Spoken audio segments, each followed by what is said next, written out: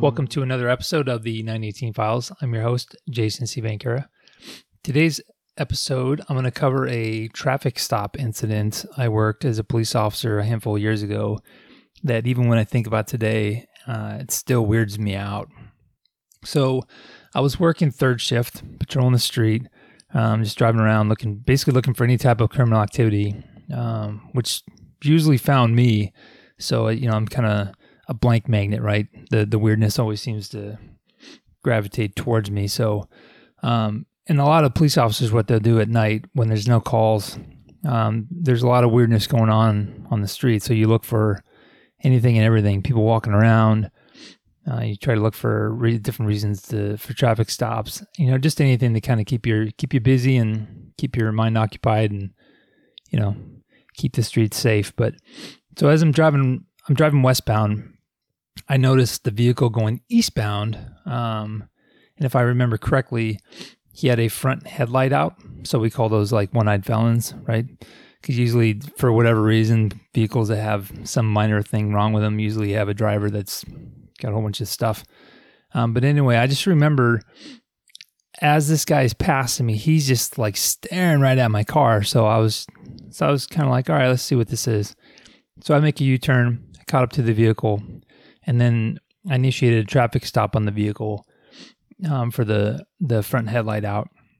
The vehicle made a northbound turn onto a side street when I turned on my overheads, and it stopped in front of a house. So it's a weird street. Like to my left was a little restaurant, and to my right was a bunch of small little homes.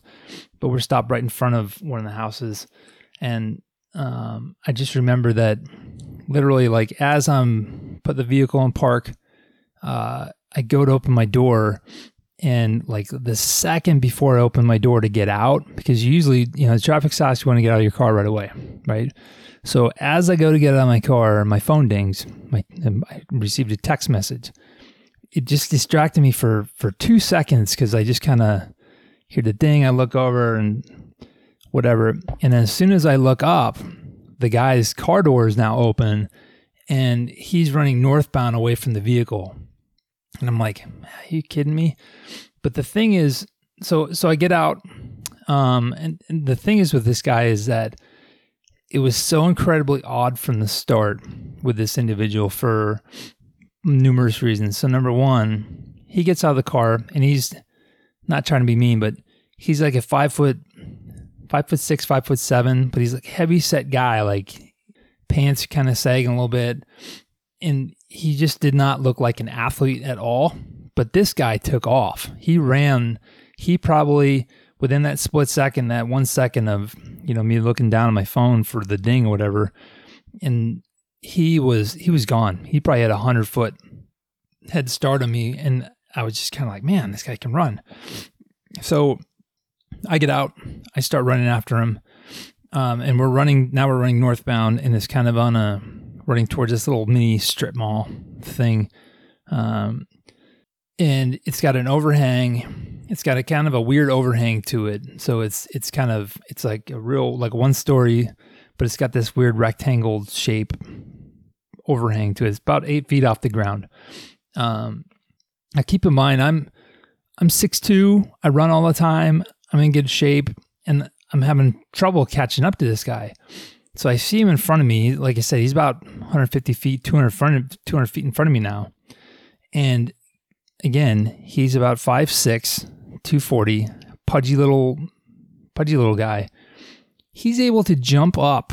I just remember like seeing him he jumps, grabs onto the overhang, and then pulls himself up and then starts running. And I was like, what in God's name is this? How did he do that? So I get on the radio and I tell the dispatcher, I said, after I originally told her, hey, foot pursuit, whatever, chasing after the guy. And then I get on the radio again and I tell dispatch, I go, hey, he's down on the roof. Dispatcher replies and says, on the roof? Like questions me.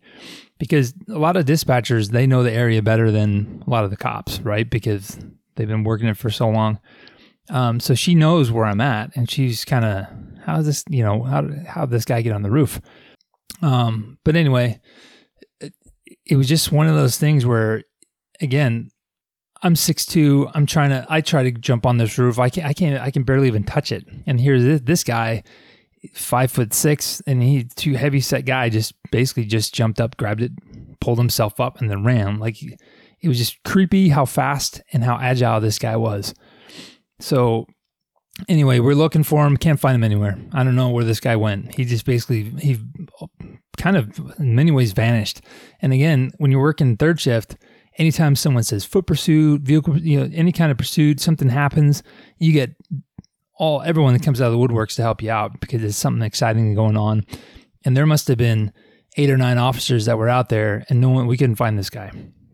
So anyway, I go back to my car, and the lady who lives in the house directly in front of where I stopped this guy asked if we caught him. I told her no, and she says, "Well, did you find the gun?" And I said, I kind of looked at her odd, and I asked her, "Hey, what gun are you talking about?" And she told me when he initially got out of the car, she said it looked like he was holding something that may have been a gun. And then, she was kind of, I don't know, maybe it was a gun, maybe it wasn't a gun, I don't know, but he had something in his hand.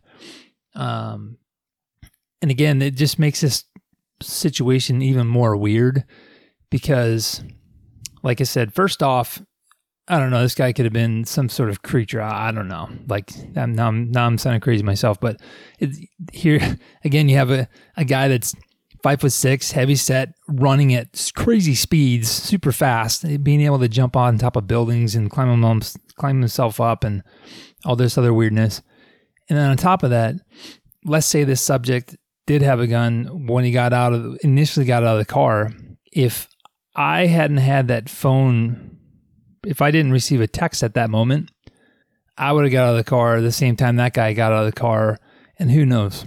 It would have been on. Something would have happened because then it's a situation of, it's one of those weird things to think about because it's just kind of like, it's like, was it fate, guardian angel, whatever. So anyway, so to close out this episode, I guess the moral of the story is always keep your head on a swivel. And it's just, again, it was one of those situations where it reaffirms your belief in fate, and it reaffirms my belief in the guardian angel type stuff.